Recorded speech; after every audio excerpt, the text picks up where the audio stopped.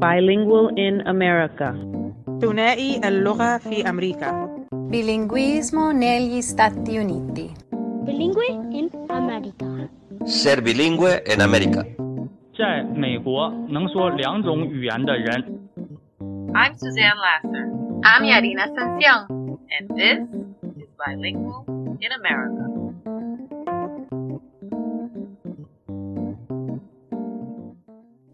I'm Suzanne Lasser. Today, my co-host and I are joined by Dr. Kathy Escamilla and Mario Palma, and they are going to be sharing some key information with us that you are going to want to listen to. So before you sit down and get comfortable, grab a pen and some paper, because the gems of wisdom that you are going to experience, you will want to take note of.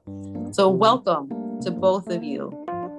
Thank you. Nice to be here. Likewise, nice to be here. So there are so many things we want to talk about in terms of the science of reading.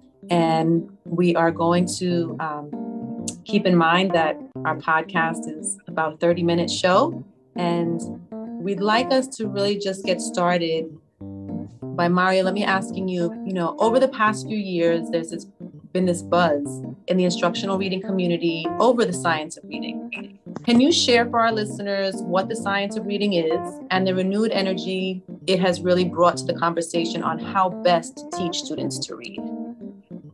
Absolutely. The science of reading has really revolutionized the way teaching students how to learn to read.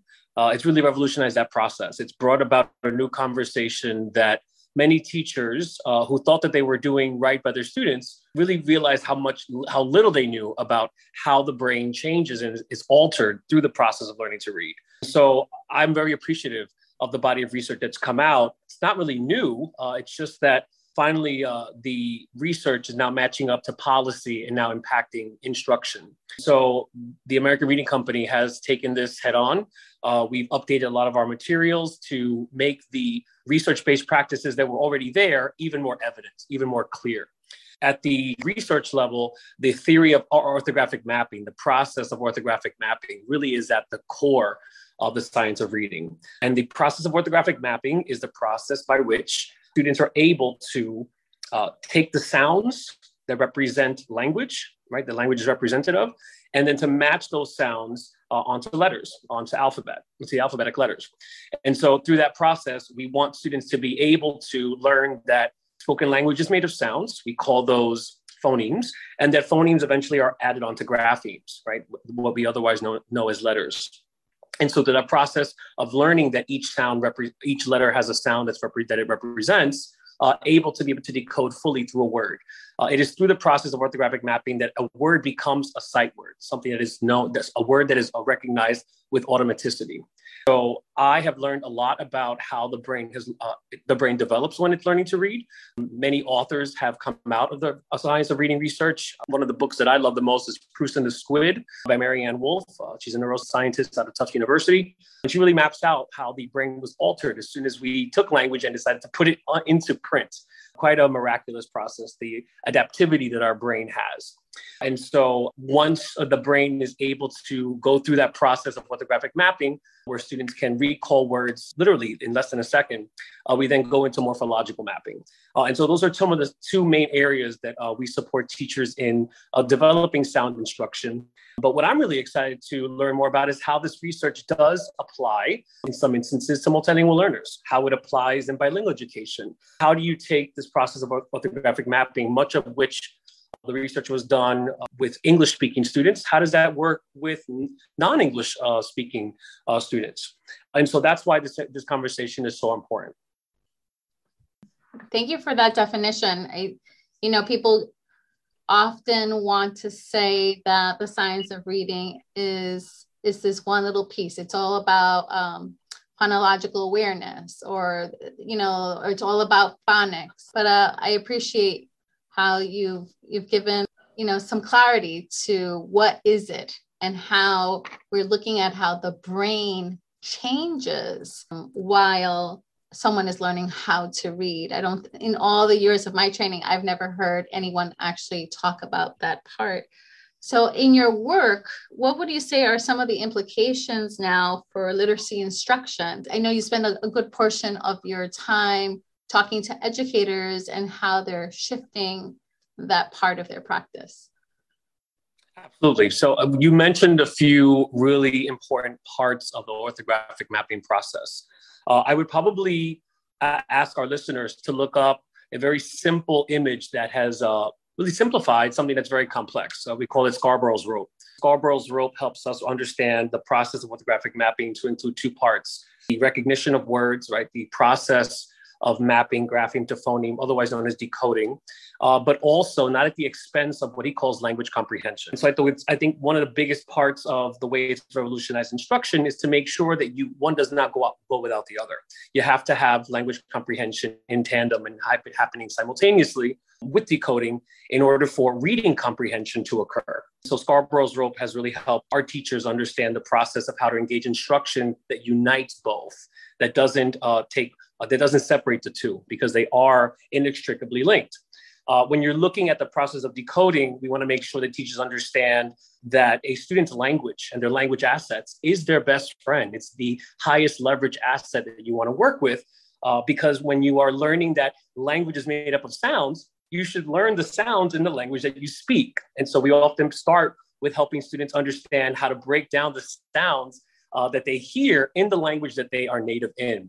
So when you are breaking down those sounds, we call that phonological awareness. The fact that I could say the word Kathy, and I'm going to ask you to isolate the sounds in the word Kathy, right? So one would understand that Kathy has 4 sounds in it, right? You have that initial k sound, you have the digraph TH, and then E at the end.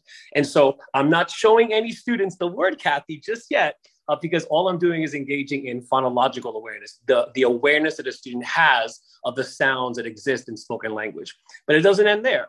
You then have to make sure that they're able to map out phonological awareness to how those individual sounds are represented with letters in the alphabet. And so we move away from phonological awareness as a platform into the world of phonics. And so in order to be able to be successful with the process of learning how sounds work in terms of reading, you have to start with phonological awareness. You cannot jump right into phonics. You have to be able to understand and manipulate the way sounds exist in spoken language. But it doesn't end there, right? Once you start mapping out grapheme to phoneme and engaging in the process of decoding in phonics, you want to get engaged in this process of word study. And so the way our materials are set up, it's really about taking patterns that you've noticed in words that you've mapped from sound to letter, and then taking those patterns and applying it across the board, right? It is what we call high road transfer. How can I take the knowledge and the patterns, the knowledge that I'm gleaning from the patterns that exist in written language, and apply that to a bevy of other words, right? So that I become less dependent on instruction and have more agency in terms of taking what I know to figure out what I don't know. And so imagine phonological awareness, phonics, and word study kind of interplayed, right? These kind of overlapping circles, all surrounded with the most important part, which is practice. And I think what's missing a lot from today's instruction, unfortunately, is that there's lots of teaching going on. I don't know how much practice is going on. How can I take what I've learned and really apply it to books independently through partner reading? So that way we don't lose sight of the fact that all of this research is so that students can read actual books. And so hopefully that's a nice breakdown to really understand what it is that we're actually getting at. So important that you voice, like, what is the ultimate goal here? Right. So that children can actually read books. Could you just repeat? You said high something transfer. High road transfer, yes. It's taking a skill, right, that I've learned and being able to generalize it across multiple contexts. That's when you know something's actually been learned. I can say that I've taught something and that the student was successful in this one particular instance, but when I really know something's been retained, something's been mastered, is when I see the student take that skill and apply it across a variety of situations. So that high road transfer really is what we're getting at. We're trying to take our instruction, right, with students and have them apply it independently across many venues. Yeah. One of the things I'm thinking about as you were talking is this idea of practice, practice, practice. Yeah. It's one thing to teach, it's another to, as you said, have them apply it. And if they're not applying it, then they're not going to get to this place where they can do that high road transfer, which shows us that they are ready for what's next. Yeah, so speaking of what's next, so Kathy, in a recent NCEL article entitled Toward Comprehensive Effective Literacy Policy and Instruction for English Learner Emergent Bilingual Students, it said, and I quote, "At the heart of this work is the fundamental understanding that the development of language and literacy for students with 2 or more languages is distinctly different from monolingual literacy development. With this in mind, can you share with our listeners, especially our teachers who are listening today, the elements of effective literacy instruction?" Thank you, Mario. That was a very good explanation of the science of reading. And so I'll say from the NCEL perspective, and children who are learning to read in English as a new language or as a second language or concurrently, because they're simultaneous bilinguals, their task is different than monolingual English-speaking kids. And I want to underscore something that Mario said, that the research base that we have was largely done by monolingual researchers on monolingual English-speaking kids and applied in some cases without question and with impunity to kids who are learning English as an additional or second language. And that's very important in our work, and it's a very important distinction.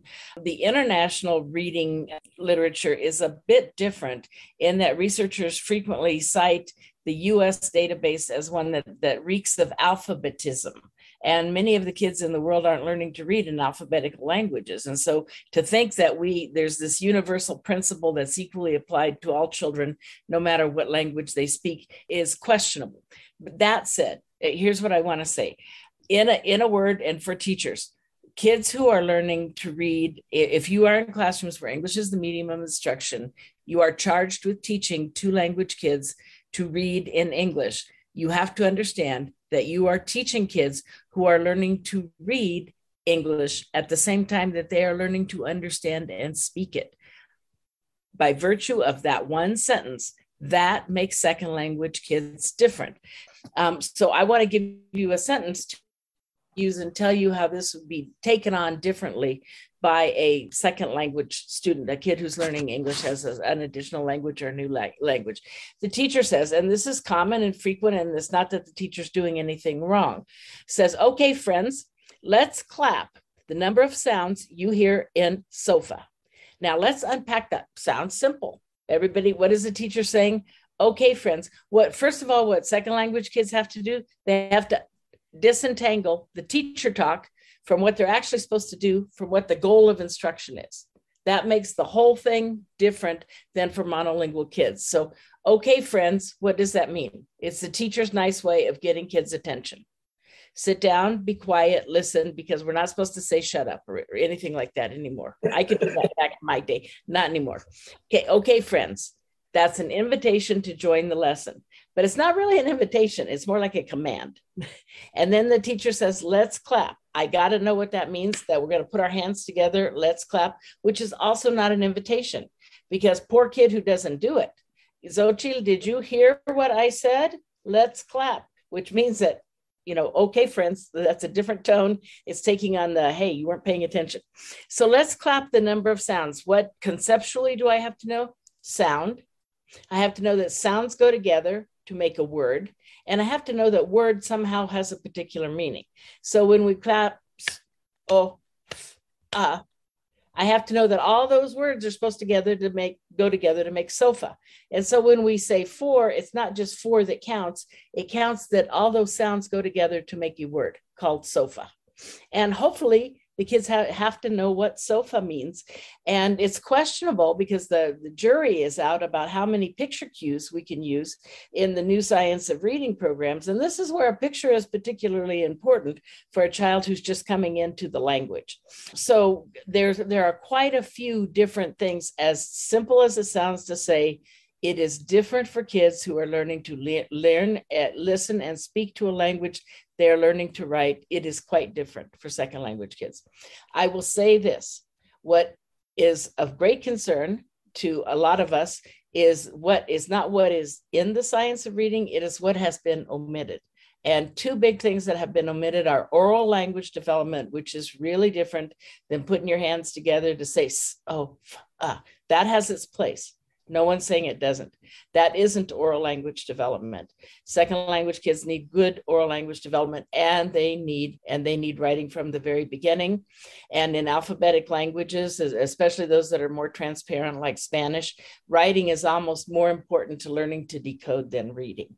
So there are quite a few differences. And again, not taking away from what's there, but saying it's insufficient because it's largely a monolingual English database. It's so important that you highlighted the pieces that are being omitted that in particular really support language learning, the oral language development, which I think all children need, but especially our bilingual children or multilingual children who are learning many languages. And then the writing, oftentimes teachers think that the writing is such a huge task, but what you're sharing is that it has to happen immediately and that it really does support that second language acquisition. Yeah, so in Mexico, when teachers know kids can decode is when they can take dictation, dictados. That's when that's how they assess for children's ability to decode. So powerful.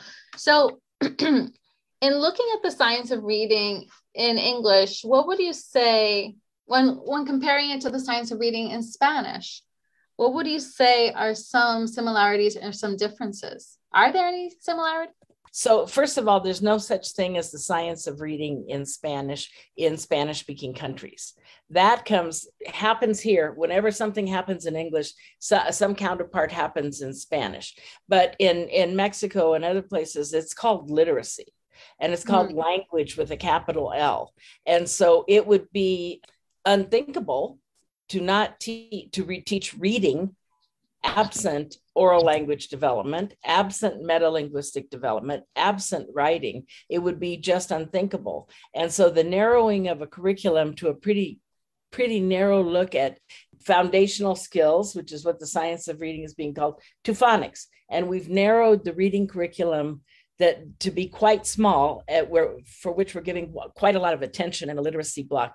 And you wouldn't see that in Spanish-speaking countries. Kids learn to listen, speak, read, write, and do metalinguistic development all at the same time. And I think that's a comprehensive literacy program. That's what I would hope that kids here continue to get as we hone in on, and again, not taking anything away from the need to hone in on how to teach foundational skills and how to do it better. If I were going to limit what I say to that, in Mexico, for example, they pay very little attention to the teaching of phonics. As a matter of fact, a colleague, Claude Goldenberg, did research and published a big study in 2014 where kids in Mexico receive very little phonics instruction or phonemic awareness instruction, the whole regiment of the part to whole instruction before they learned comprehension. Then they moved on to, there's this thing called a letter sound. So again, that was published in 2014. That's quite a difference. So you wouldn't see, now that the US is diverging research that says that in Spanish-speaking countries, the word is the unit of analysis and comprehension is the goal of reading. Mario didn't say it wasn't. I mean, that's exactly what you said too, is that the good stuff is, do we understand and can engage with what we're reading? That's the good stuff. Yeah, I think we need to keep in mind that for bilingual teachers out there that are teaching English and Spanish, is not that they are just experts in the language of instruction that they're responsible for, but that they understand the relationship between the two languages and the differences that exist in either as well. So we know that the internal structure of the English language is onset and rhyme. It's very different from the syllabic nature of Spanish. And so although a lot of research does say that the more aware you are of the individual phonemes in the language that you are speaking, the more aware that you are of them, that then becomes a platform, an on-ramp to have more mastery with mapping, grapheme, and phoneme, letter and sound. We need to make sure we don't forget the best way to learn Spanish is syllabically, right? To understand the syllabic nature of the internal language. So if I might take the word mama and be able to individually sound out those letters, but we can't lose sight of the fact that mama really has two syllables in it. And that's the way the entire language is structured.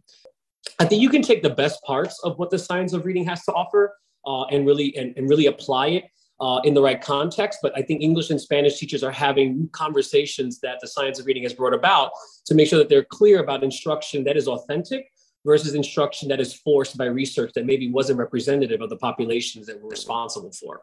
So it's important that we don't lose sight of that. Yeah, no, absolutely. So I think that one of the falsehoods that sometimes we see in dual language programs is that the English zone teacher feels that the Spanish zone has to mirror each program exactly. And so your literacy practices could look different because your target language is different. So I feel like people don't allow themselves that flexibility of just really honoring the language that they're teaching and the literacy that they're teaching. Yeah, I want to reiterate about, the way we define science of reading is a body of basic research in developmental psychology, educational psychology, cognitive science, and cognitive neuroscience on reading. It's literally one of the most complex human behaviors out there. But it's not just about phonics. And I think what binds English and Spanish is that it should be nested. It should be situated in language comprehension instruction. And so a lot of the work that we do in terms of professional development is teaching teachers how to engage in decoding and word study, but in the context of language, in the context of actual authentic reading. And although it may be new for some teachers, Morning Message is a perfect example of how to do that. Right? Morning Message is a staple for many kindergarten through second grade classrooms. It's a way of creating community. It's a way of messaging what the ongoings of the day will be. What better way than to situate some of your focus phonics standards, some of your foundational skills? What better way to situate that in the Morning Message to engage in language comprehension simultaneously while you're engaging in word study, decoding, phonics, and phonological awareness. Another way to do this is by making sure that when you're teaching foundational skills, that they're not just done in isolation, that they always end up being applied in, even if it's in small group instruction, applied to text, applied to independent reading. So that way students understand that decoding and language go together at all times. Absolutely. Yeah. Do you want to add to anything there, Suzanne? Just thinking about how we know, even before this conversation, best practices for second language learners is about doing things in context, building background, nothing in isolation. Mm-hmm. And that, right, has to always remain at the forefront. And then it makes me think about what Kathy said, right? This idea of the capital L literacy and language in terms of what we know that it involves when we think about reading. What is the ultimate goal of reading? To have meaning. Absolutely. So I want to pivot back to you, Kathy. I know that you're always an active advocate and always up to something. So could you share with us, what are you currently working on now? I'm working for National Center for Effective Literacy, and there are a group of us, and we are concerned with the narrowing of the curriculum. I mean, please quote me, not one of us is against the teaching of foundational skills. Especially for our growing multilingual population, foundational skills is not enough. The need to integrate the way that we teach skills is not the way we see the science of reading practices being taken up by many of our states districts when they're doing isolated phonics teaching for 30 minutes a day in kindergarten to don't speak English. That is not what the research says. Mm-hmm. And that even the National Reading Panel said all of the foundational skills that are being evoked right now need to be taught in an integrated way, need to be combined with meaningful text. And none of that research, they said, was to be applied without question to kids who are learning English as a second language. So, but there is research out there that tells somewhat of a counter narrative, and I think it's incumbent upon us to know what it is. This is so empowering for our teachers, because I am still in a school and the daily conversation, the daily question is, are we doing the right thing? We're being told to do one thing. My heart says another thing. I feel like teachers are at constant war with themselves and making themselves sick in trying to honor both sides of the conversation. And so it's so comforting and so rewarding for them to be able to go to a place now where they can get clarity and that someone has their back. So I thank you, Mario. There are resources, and there are a lot of people who are willing to help.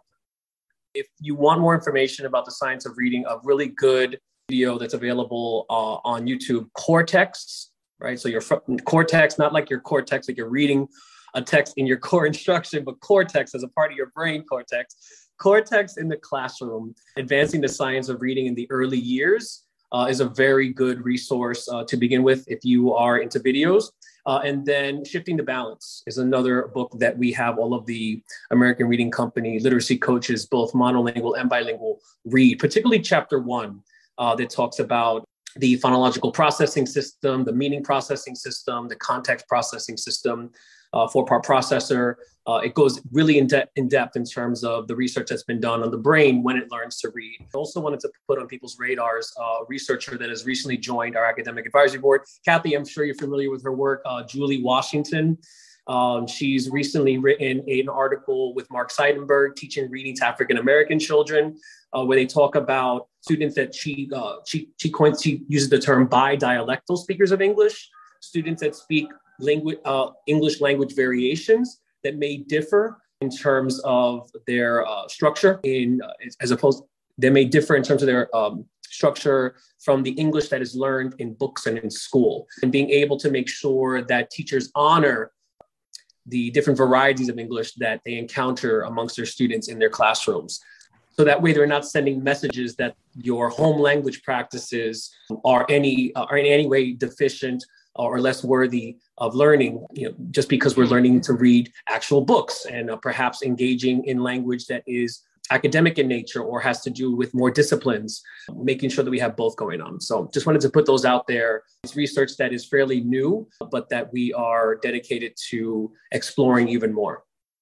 At the same time, these are exciting times. Education is coming out of this focus of the pandemic, and we're moving forward.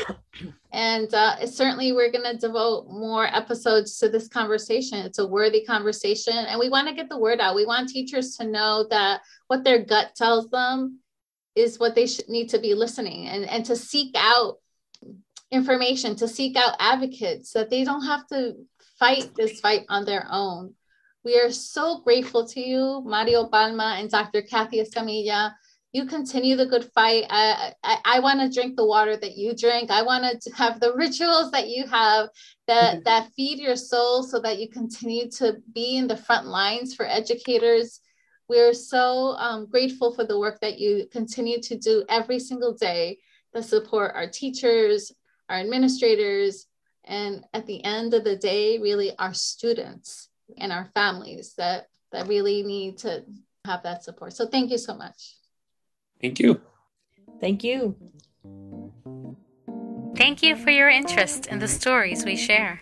By sharing, following, and liking our podcast on anchor.fm Bilingual in America and our Instagram blog at bilingualinamerica.podcast, you are speaking your beauty. We welcome your comments and feedback, and we appreciate your support. Follow us, like us, share us.